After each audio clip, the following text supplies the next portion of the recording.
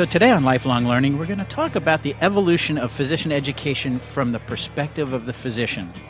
You are listening to ReachMD Radio, and this is Lawrence Sherman.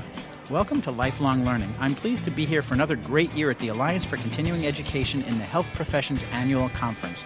Joining me here at the ReachMD mobile studio is Dr. Brian McGowan, Chief Learning Officer and co-founder of Archimedics. Hey, Brian. Good afternoon, Lawrence. So we've been talking a lot at this conference about changing the way physician education is or should be done. And I know that that's a topic that you and I have been talking about a lot for a lot of years. Yeah, I think one of the things I'm taking away so far, so we're about 8 hours into the first day of the Alliance meeting, is that we've kind of moved from talking about the way it should be done, maybe to actually looking at some models of how it's being done. So a fascinating talk this morning from one of the fellows at Khan Academy, and they're doing some fascinating stuff with the ABMS and the anesthesiology specialty societies. And I think some of the things that maybe the general public and the physician population know about Khan Academy, it'd be interesting to understand how it's now being applied within medical education. I'm not sure everybody's that familiar with that. Well, let's take a step back. Sure. And let's think of it from the healthcare professional perspective. You interact with a lot of them. I interact with a lot of them. I'm hearing more and more that the younger, more recently trained physicians are looking for different types of education as they do their lifelong learning. What do you think the trends should be as we move forward from the physician perspective? What should they expect? What should they look for? I kind of come at this from two different perspectives. The first is that we know that there is the clinicians kind of have a schema and an expectation of how they learn. So by the time they've made it through medical school, and we've seen this in multiple studies, by the time you've made it through medical school, you kind of have an idea of who you are as a learner. So if you're trained in an environment that's rather traditional and maybe the way medical education's been provided for the last 3 or 4 decades, then I think you end up being a lifelong learner with this expectation of one way of studying and one way of finding information. So I'm not necessarily sure that I totally agree that the younger generation, because of age, is looking for new ways of learning, as much as it is they learn to learn differently, and that's what's connecting them to learning. Right, it does. And again, I'm not looking at it from age per se, but it's what educational experiences they were exposed to as they got their medical education, because we know from the undergraduate medical education perspective, many schools are evolving, they're changing the way the curricula are being developed and taught. So as we think of it from that perspective, let's get back to the Khan Academy for a second. Some of our listeners may be exposed to it not because their own education has been impacted, but perhaps that of their children or friends. And what could they learn from that? This, to me, is a social graph question. So the way my mind works, right? So physicians being open to watching learning taking place in different ways. I've spoken a lot about how and quite frequently a 55 or a 60-year-old physician, been in practice for 20 years, actually the way the life pattern works, they may have young teenage children, right? So in one way, we're looking at them as if they're at a certain part in their career. In another way, you can look at the same exact clinician, and they've got young children. They've got a household that's opening their eyes to different perspectives. There may be new technology that their children are applying within high school and junior high that they're aware of that they wouldn't have been aware of in other cases.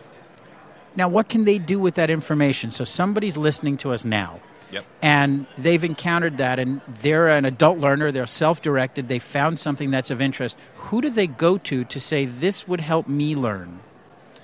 If their goal is to formalize that, to take that experience and say, I want to try to apply this and formalize continuing education, then I think you have to turn to the office of CE in your institution, whether it's at a hospital level or at the medical school level. But I think what we're finding is that, and someone actually tweeted this morning to talk about a new learning style, that they didn't know the value of Khan Academy until their daughter started taking math classes that they realized they didn't know about. And they now find themselves going to Khan Academy to learn enough about the math so they can go back to their daughter and teach them the math that they're not necessarily picking up in school. In that way, that one faculty member, that one physician, is now opened up to an entirely new way of learning. That brings us to an interesting perspective. Something else that came up this morning was the evolving role of the attending physician from simply teacher to guide. And I wonder what your thoughts are on that, because a lot of our listeners, I'm sure, are in that position, and I wonder how they can help not only themselves, but those that they impact as far as education. It's a great conversation. This idea that coaching and mentoring, Atul Gawande discusses this quite frequently. You look at the greatest professionals in other endeavors, and almost all of them are open to coaching. It's actually part of the culture. Best tennis player in the world is open to coaching. The best basketball player in the world is or open golfer. to coaching.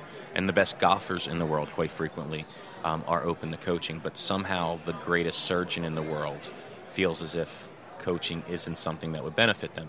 So I think we're turning a corner, at least this community of continuing education professionals who are trying to support physician lifelong learning. I feel like they're turning the corner with the value proposition that coaching and mentoring offers.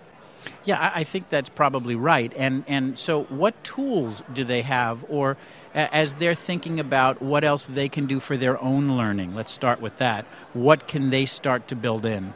I think if you have a specific problem that you're trying to solve, and this is how we've thought about physician lifelong learning since about 1983, is what do physicians do to change?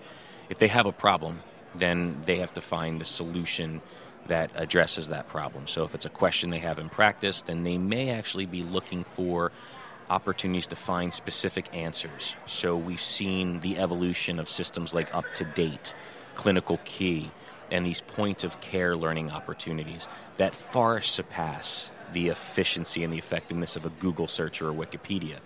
But we also know from data that clinicians are using Google and Wikipedia quite frequently to answer those questions.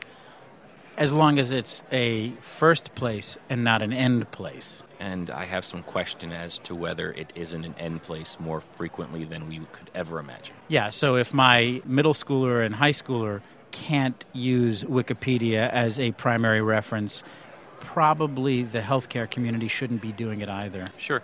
And now if the challenge is more about general competency, or they're preparing for a test, a board review, or they're preparing for maintenance of certification issues, then the issue becomes more about aligning the different areas that they need to learn more about. So here, I don't think the systems are structured as much as we want. What we're specifically trying to do within Archimedics is pilot different approaches. So the idea of there being a calendar of electives that a physician may have opportunity to participate in, where they don't have to go out and find 20 different educational activities, but maybe they can find one educational activity that allows them to dive more deeply.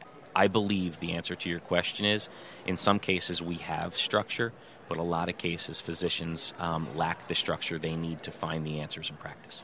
If you've just tuned in, this is Lifelong Learning with Lawrence Sherman, and you're listening to ReachMD Radio. With me in the ReachMD mobile studio at the Alliance for Continuing Education in the Health Professions Annual Conference is Dr. Brian McGowan, Chief Learning Officer and co-founder of Archimedics.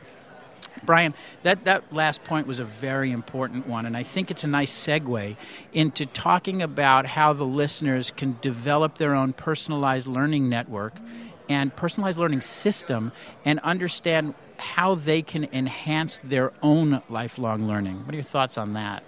Yeah, there's so much tremendous data here. Clay Shirky's writing has been really impactful. Even some of Gladwell's recent stuff is really impactful.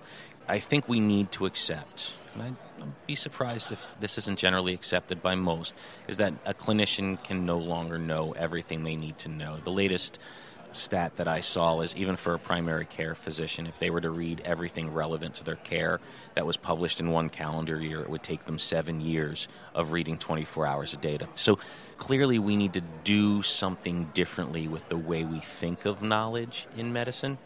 And you and I talk a lot about personal learning networks. There's things that I know that I can recall quickly, and there's things that I can't recall quickly, but I know where to go to look for that information. That's not a new concept in medicine, right? We've always had these trusted colleagues that we call on, but I think that system, we're getting to the point where that system can be enhanced through artificial intelligence ways, through digital ways, and through other ways.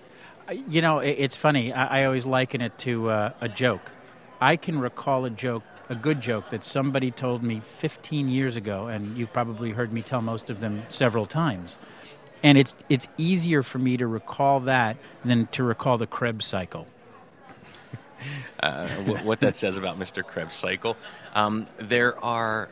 There's an interesting argument to be made about, is the goal of medical school to push into the brains of burgeoning clinicians all the clinical information that they'll ever need in practice, or to give them enough of a foundation in medical information and then really spend the bulk of the training teaching them how to be better learners and teaching them how to organize and structure information more effectively. I'm not sure we've really gotten to that latter structure. Well, and it's about preparing the listeners here to understand that they have a very important role in their own education. Yeah, there was a great conversation that I had yesterday. There's a concept in business called the doom loop, where depending on the career arc that you follow, you may find yourself, instead of moving from one part of your career to another and eventually moving into the role that you eventually saw yourself in, that you get into this cycle where the challenges become too few and the complacency becomes too much. We're beginning to apply the doom loop concept into lifelong learning for physicians. And the point that was made yesterday is most of the physicians I've met, I'm sure most of the physicians you met, we would consider to be some of the smartest people that we've met. People that have a natural inclination for constructing ideas, for analysis, for synthesis of new knowledge. But they don't necessarily know how to overcome failure in the learning setting as much as maybe someone who was a B student or a C student in high school or college. As educators, I think one of the things that we need to focus a little bit more energy on is, are we preparing learners to actually take a failure and then develop a plan of action to overcome it and move beyond it? Can we get clinicians beyond their own learning doom loops and actually allow them to utilize trial and error the way you and I probably use trial and error on a daily basis, because we're used to it? So if you could give one or two tips to the listeners about how they could tomorrow or even today contribute more to their own education and lifelong learning, what would they be? I think the number one tip that I normally provide people is, whether it is through new media or whether it's through existing media, whatever approach you're going to take, I would like to argue that if you would open up your personal learning network, 10% of it, 15% of it, open it up to somebody who you don't agree with, to ideas and concepts that you don't believe, that you don't hold as your own. If you keep at least 10 to 15% of your bandwidth open to new ideas, that you'll find yourself learning and you'll find yourself integrating things that you didn't have perspective of before. That's probably my golden rule. So actually, from a practical application perspective, you could say open yourself up to one new idea a week. Sure. Something like that. So we're not thinking in terms of percentages, but we're thinking, and we're having the listeners think in terms of what they can do tomorrow. Sure. I think that plays into brain training, that plays into other ideas of how to keep the plasticity. One idea, but don't just open yourself up to it. Do something with it, right? Apply one new idea a week. Try to find that one question where you're going to go someplace new for the answer. You're kind of nailing it with a Lumosity CME, I think. I think there's an opportunity there. There's a gamification opportunity there. There's something there for us to grab onto, but not just do it just for doing its sake. Let's try to find the right value proposition for these new models in medical education. I think that's right, and I think maybe to wrap it up, they can think of it from the perspective of at the point of care, because that's where many of these people are going to be. When that one question comes up at the point of care, think of a different way to try to find the answer to the question. Absolutely. If your normal approach is to reach into your pocket and click on something in your smartphone, or if your normal approach is to go to one particular person within your institution for a question, just try to go to a different person. Just open yourself up to that opportunity. This is Lawrence Sherman, and you've been listening to Lifelong Learning on ReachMD. I've been sitting here talking to Dr. Brian McGowan, Chief Learning Officer and co-founder of Archimedics. To download this segment, go to ReachMD.com or go to the ReachMD Medical Radio app on your iPhone, iPod Touch, iPad, or BlackBerry smartphone. Thanks for listening. Thank you very much.